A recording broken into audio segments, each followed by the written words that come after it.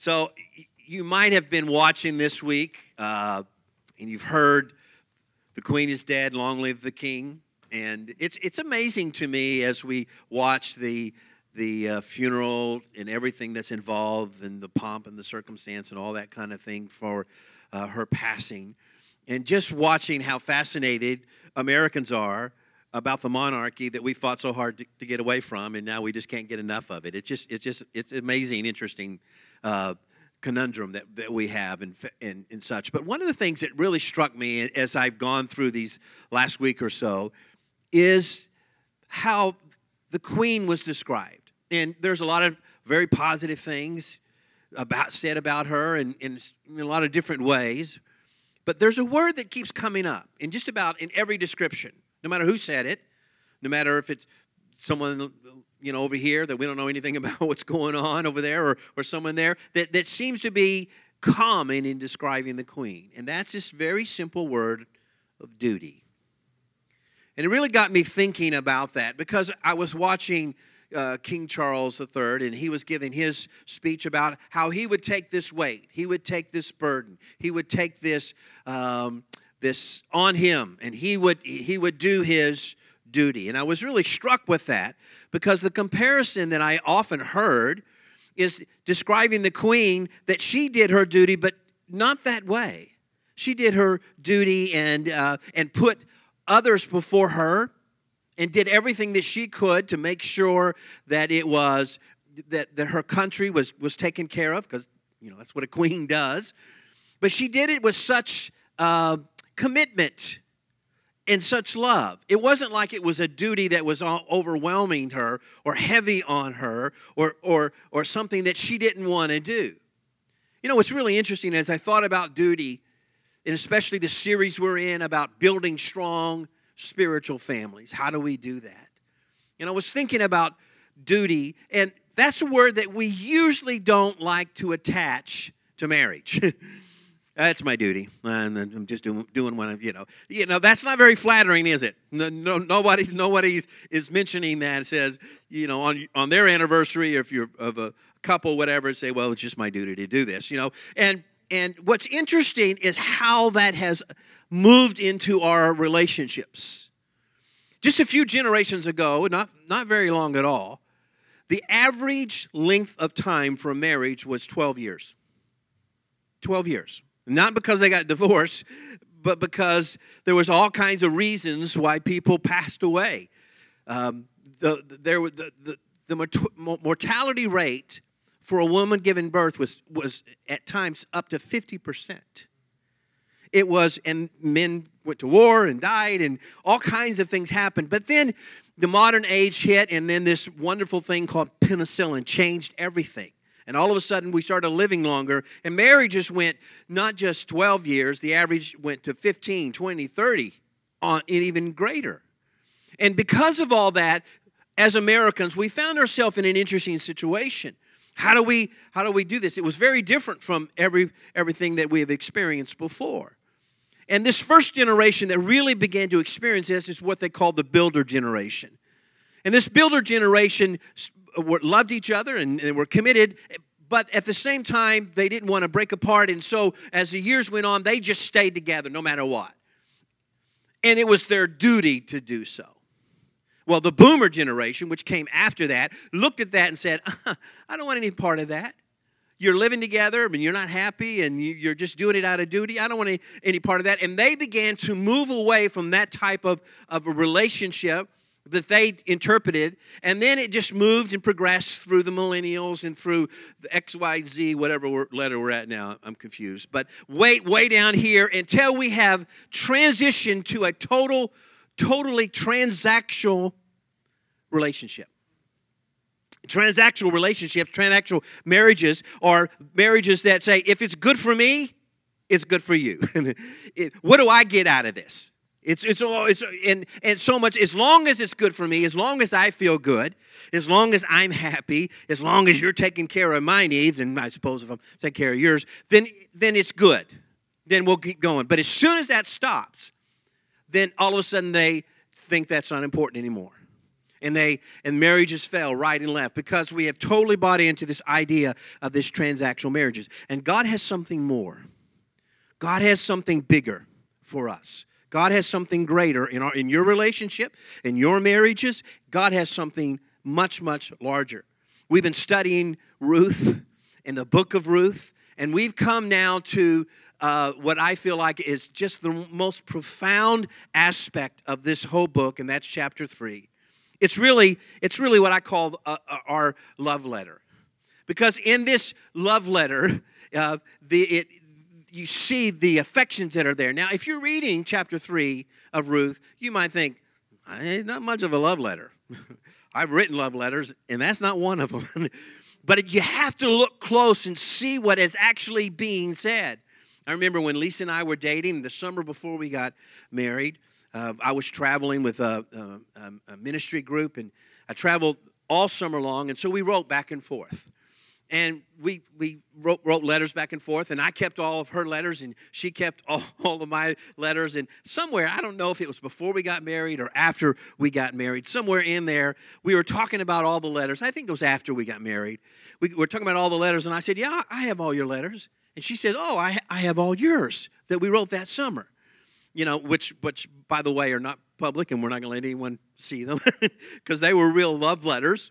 And so I said, okay, I got mine, and I pulled mine out, and I had put them in this huge 3-ring binder by date order of when they were, when she wrote them to me. It was some of you looking at me not surprised at all.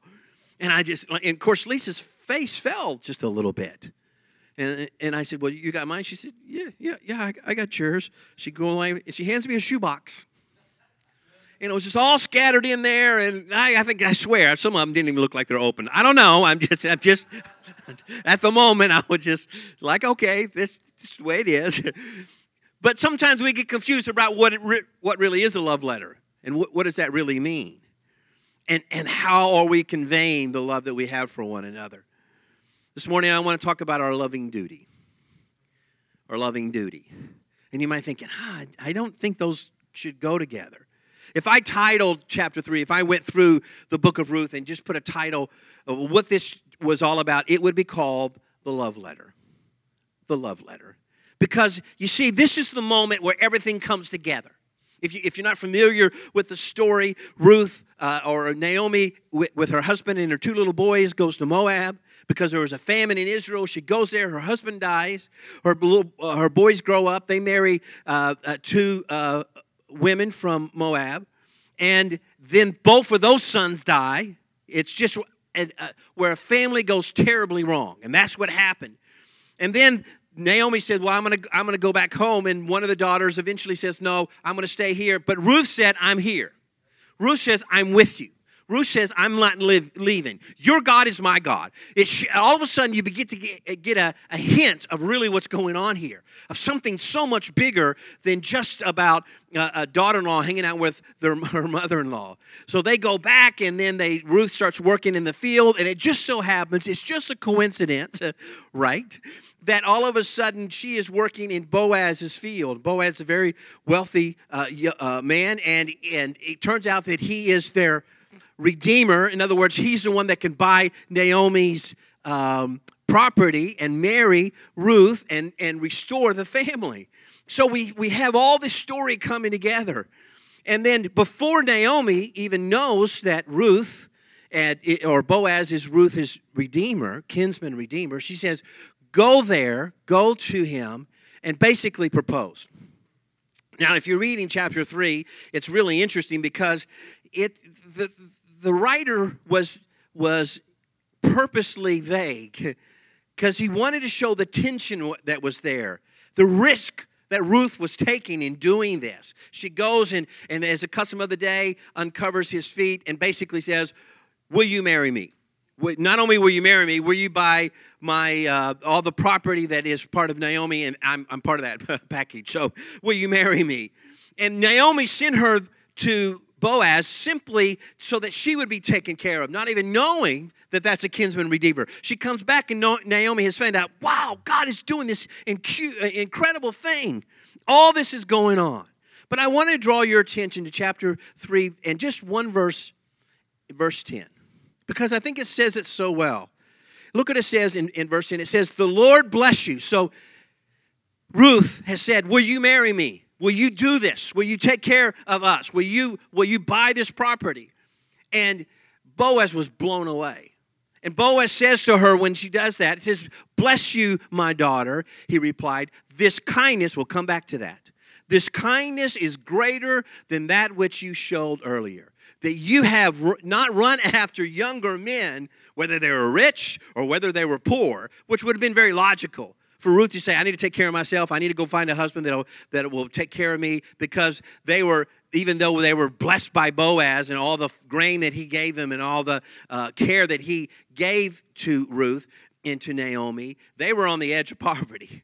They had land, they had a building, but they had nothing else. They were house poor. And so they had all this, but it was a desperate situation that they were dealing with, a desperate situation. And so when he looked at her and says, this kindness is great. Now, the word kindness there is actually the Hebrew word, my very favorite Hebrew word in the entire Old Testament is called hesed. Hesed is translated all through the Old Testament as loving kindness, as mercy, as grace. It could be translated, because it's such a larger word. It's not just kindness, it's not just goodness, it's not just being there, but there is something attached to it that we see very clearly here in Ruth, and that is the fact that action is with it. That there is some kind of commitment that's there. That's the loving duty. So that's what he said, your loving duty, your hesed, has overwhelmed me, that you would do this for Naomi, that you would ask for this for Naomi, and that you would ask me to be your husband. And so he, in turn, replayed all of this for her and gave her the kindness that's there. You see, all through this, you'll find hesed in chapter 1, you find hesed in chapter 2, you find hesed really coming to this incredible climax in chapter 3, and everything about it is that the love and the commitment that is there, that is connected, that's all tied in. You see, hesed, you can't break apart duty and love. It is loving duty. And there's something powerful that we need to understand in our relationships with one another, in our relationships with our spouse, that we need to understand what that means to us. And somehow we've sort of lost that. But you see the commitment that Ruth had to Naomi. You see the commitment that Ruth had to Boaz, and that Boaz had to Ruth, and that Naomi had to Ruth. It's all through that, all mixed in. It's just an amazing love letter that you find here. All of it means selflessness. Focusing on selflessness.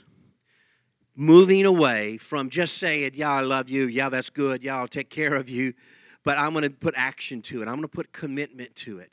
This is what we see here. We see it in Boaz. We see it in Rahab, in every aspect. Because, you see, Boaz was the grandson or the great-grandson of Rahab. And you say, well, who's Rahab? And all of a sudden, you start to see how big this love story is. Because, see, Rahab was a prostitute. You think your family's messed up? That's she was a temple prostitute of another god, okay? So, in Jericho, and so Israel came in, and they were going to destroy Jericho. The spies came in there, and then Rahab saw the spies and said, look, I will commit to you. I'll commit to your God. I'll commit to everything. And they said, okay, this is what you do. You take your scarlet cord, and you put it in the window, and we'll know that you're with us. And it says that, the Bible says that all the walls fell down except one, where Rahab was. Because she was right there on the edge. Now, what's amazing is that the scarlet cord that she looked through and said, God's going to keep me, God's not going to destroy me, that scarlet cord was the sign of her prostitution. You got to see the power of that. That the very thing that would be her shame, that would be the reason that she would be rejected, became the very thing that God used to touch her and to change her and to keep her. Now, all of that's just amazing that everything fell down, her family, and she was saved. But you got to read a little deeper, because in Matthew it says that Boaz was a descendant of Rahab and Salmon. Now, you're thinking, okay, Greg, now you lost me. Who is Salmon? Salmon was a prince of Judah. He was in the line of Jesus. He was a prince. Rahab ends up marrying a prince of Judah. She goes from prostitute to princess. You think that would work well in the royal family in England? I don't know. But the point is, it does in God's world. That's the love letter that we need to understand. And so Boaz has all of that in his family and continues to flow, let that flow out. This Hesed love, this committed love, this love that says it's not just about me and what I want. You see, we have to move in our relationships, in our marriages, and even how we treat other people from a transactional, what are you doing for me? Okay, what am I doing for you? To a transcendent. That means something higher. That means something that God wants in your life. And I'm going to be real practical with you this morning because I really feel like God laid on my heart. I just want to give you a few ways, very practical ways, that in our marriages and in our relationships, we can move from a transactional kind of marriage to a transcendent relationship. Here's the first one. Stop bringing up past mistakes and failures. Stop. Just stop. They don't help. They never help. And the only reason you bring them up is because you are thinking in a transactional idea. With a transactional marriage. Because if you bring up past, you know what that's all about? That's about the scale. Your scale is heavier than mine. You've messed up, and so I feel better about this relationship because I'm not as bad as you are. See how messed up that is? But that's how we think in a transactional way, is that we have this scale that bounces back and forth, and we think, where's mine? Oh, I better do something good, so my scale isn't out of balance, or that I'll do something good and it'll be even greater because hers is not as good. But that's a transactional way, bringing up past. And if you do that, if you just, remember you did this. Well, you really hurt me there. You see what that is? You're trying to balance the scale. That's transactional, and that's always, always detrimental. It'll never really produce a strong spiritual family that God wants to work in you. Don't do it. Don't bring that up. Let that be buried. If there's forgiveness that's needed, then forgive it. If there is harm that was done, then ask God to heal that and move on. Here's the second thought. Don't consider your spouse as a rival. It's amazing how we have fallen into this. That is total transactional. Transactional is, that's your team and that's my team. Like we're playing fantasy marriage, right? Fantasy marriage, you got your team. Oh, you got your points, but I got my points. And we just, who won this week? Okay, who wins next week and next week? And it's really interesting. Years and years ago, in 1992, there was a book that was written that men are from Mars and women are from Venus. It was considered the most popular non-fictional book of the 90s. Some of you don't even know what 90s look like, but that's beside the point. It had a big effect on us, and it is total transactional thinking. The author got it says PhD right on the book. The author got his degree, an uncredited degree, PhD, in meditation, and had an online course on psychology, and then wrote the book. And it totally affected an entire generation in how we think and how we move. Because guess what? Men are not from Mars and women are from Venus. They're both from the very hand of God. God made you and made your spouse, and he made it from the same dirt. Just want to let you know. It's all there. We're all from earth, which means we are more alike than you realize. But sometimes we fall in this trap of, that's you think differently, you don't understand me. Sound familiar yet? Come on, I'll get there. I promise you I will. You don't care about me, and all of a sudden these things start to move in our lives, and we start thinking transactional, and we see him as a rival, as a competitor, instead of something so much more. You can't live that way. And that's even within the church, even within people, we do that. We get real competitive, or we think, I just need to be better than you.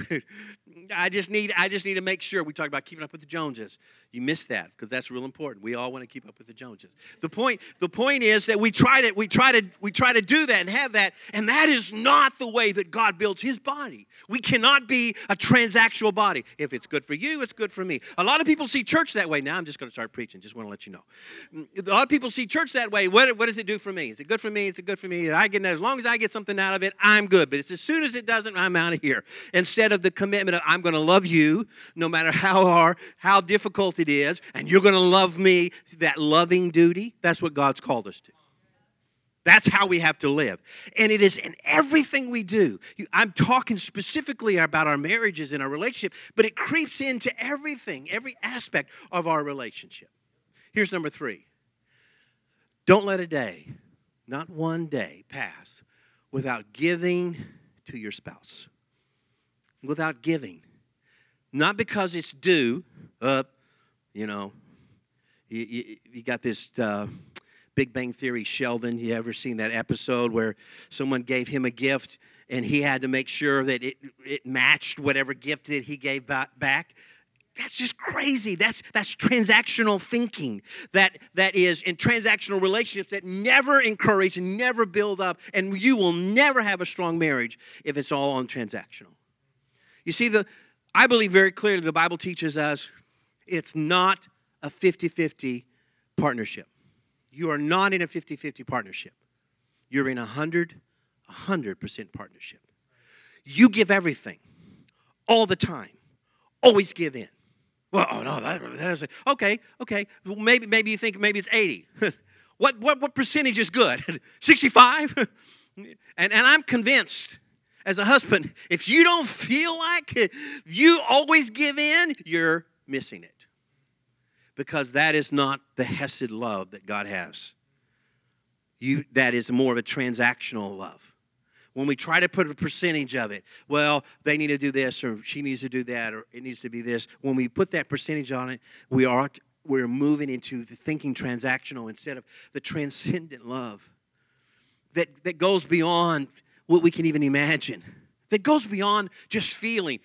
Feelings are there because it's loving, but duty is there, which means there's a commitment, there's a love that is there, that it's not a burden, it's not a joy, it's something so much greater.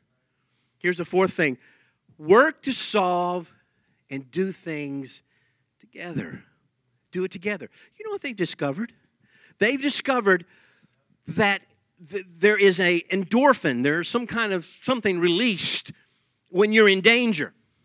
That if you are doing something risky or doing something dangerous or doing something, a little bit, that will get your heart beating just a little bit, then there is an endorphin there that you are automatically connected in a stronger way with anyone around you.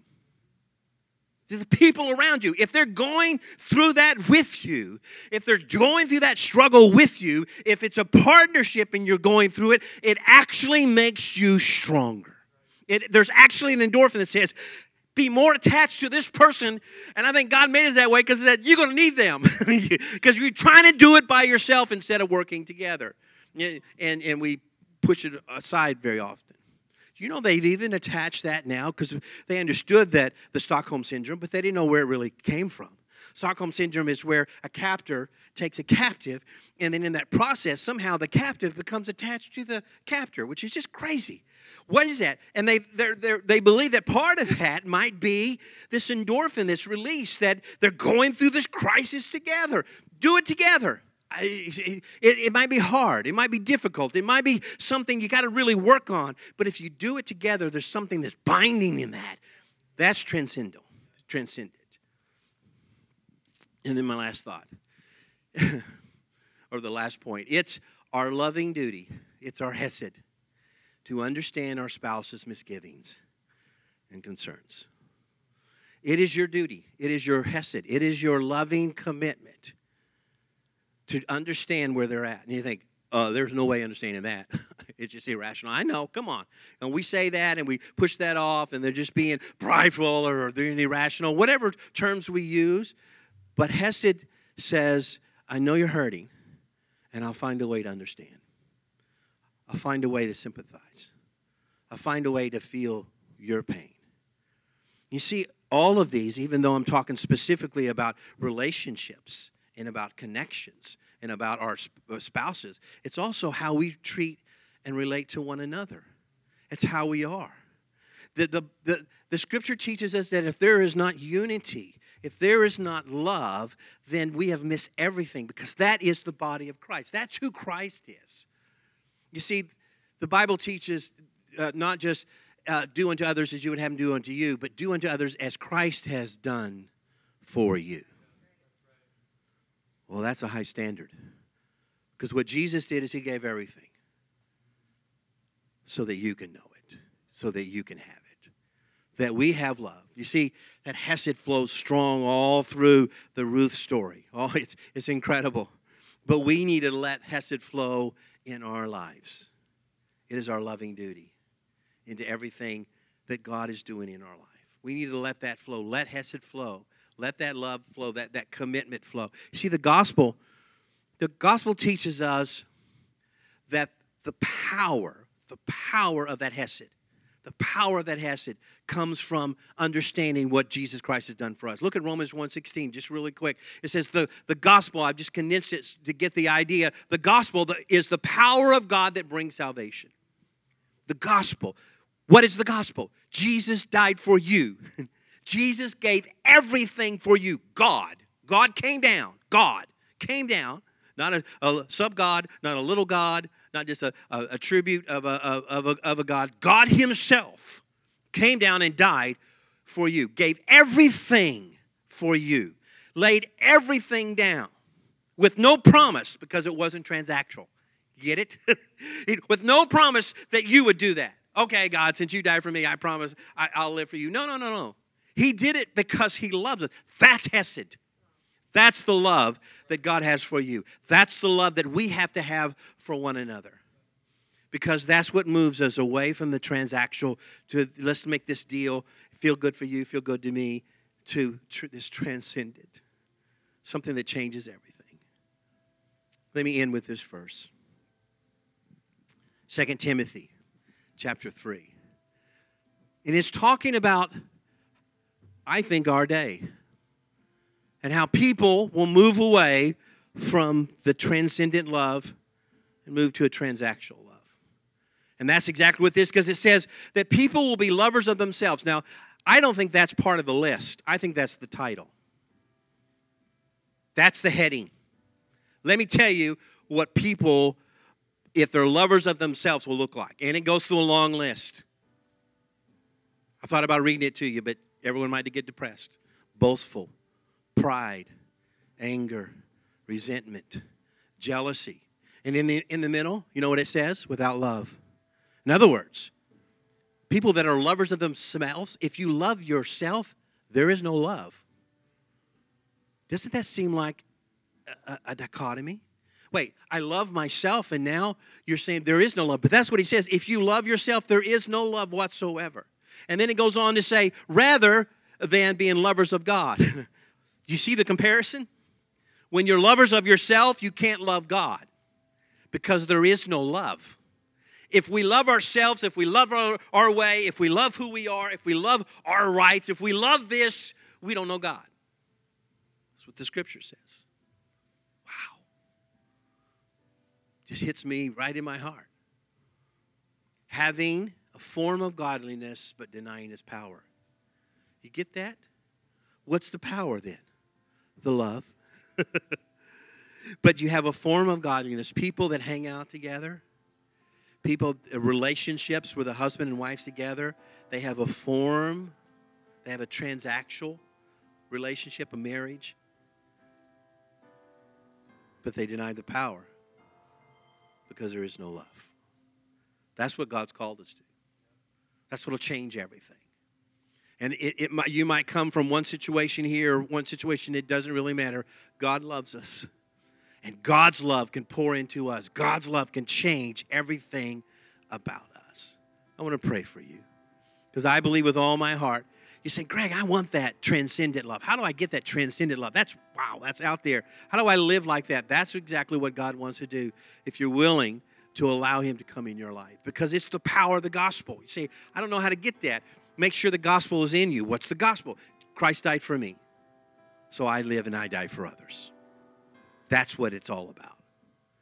Father, in the name of Jesus, I just pray your grace and your mercy and your love, your hesed love, just flows over every single person in this congregation.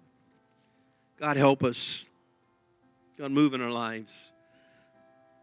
God, touch me. Help me to love my spouse, my wife, Lisa, my family, my church, my friends, even my enemies, like you loved us. God, that's our heart. And God, we know that only comes because of what you've done in our lives. That only comes because of your Spirit that's in our life. So, Father, I pray the Holy Spirit just moves across this place, touches every heart, challenge, encourage, whatever you need to do, Holy Spirit, move right now. Break down walls, break down pride, break down barriers, break down resentment, break down past accusations and past failures that seemingly keep getting brought up into our relationships now. God, in the name of Jesus, your grace, your hesed, your love, pour into all of us. If there's anybody that you don't have an understanding of that gospel, you're not living right with God. Maybe you've gone through a form, but you realize, man, I don't know Jesus like I should. I'm going to pray with you. And I'll pray with you right now. And if you're watching online, God can touch you wherever you're at. It doesn't matter that you're watching across the country right now. God can move in your life if you're willing to say, God, this is what I want. Come into my life. Come into my heart. I want you to pray this with me. I want you to say, dear Jesus, forgive me. Forgive me of all of my sin. I give you my heart. I give you my failure. I give you my shame. I surrender all of that to you. Wash me anew with your word, with your love, with your grace, with the power of your Holy Spirit, and forgive me of all of my sins. I thank you, God, for what you're doing in my life, and I give you praise. In the name of Jesus, amen.